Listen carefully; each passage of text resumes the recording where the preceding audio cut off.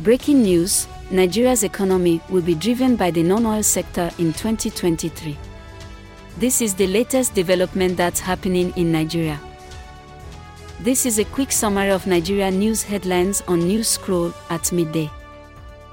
I am Lola, and today is April 8, 2023. Here are top news headlines, filtered from multiple sources. Muhammadu Buhari has urged all the aggrieved presidential candidates in the past 2023 general elections to seek redress in court if they are not satisfied with the outcome of the poll. Report by Tribune Online. Number 2. Mourinho gets multiple coaching offers from Saudi Arabia. Report by Nigeria.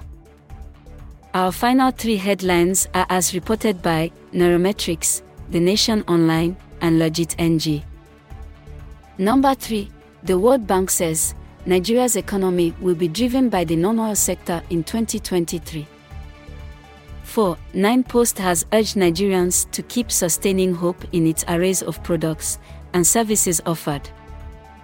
5. About 3,000 Nigerians have lost their millionaire status in the last 10 years.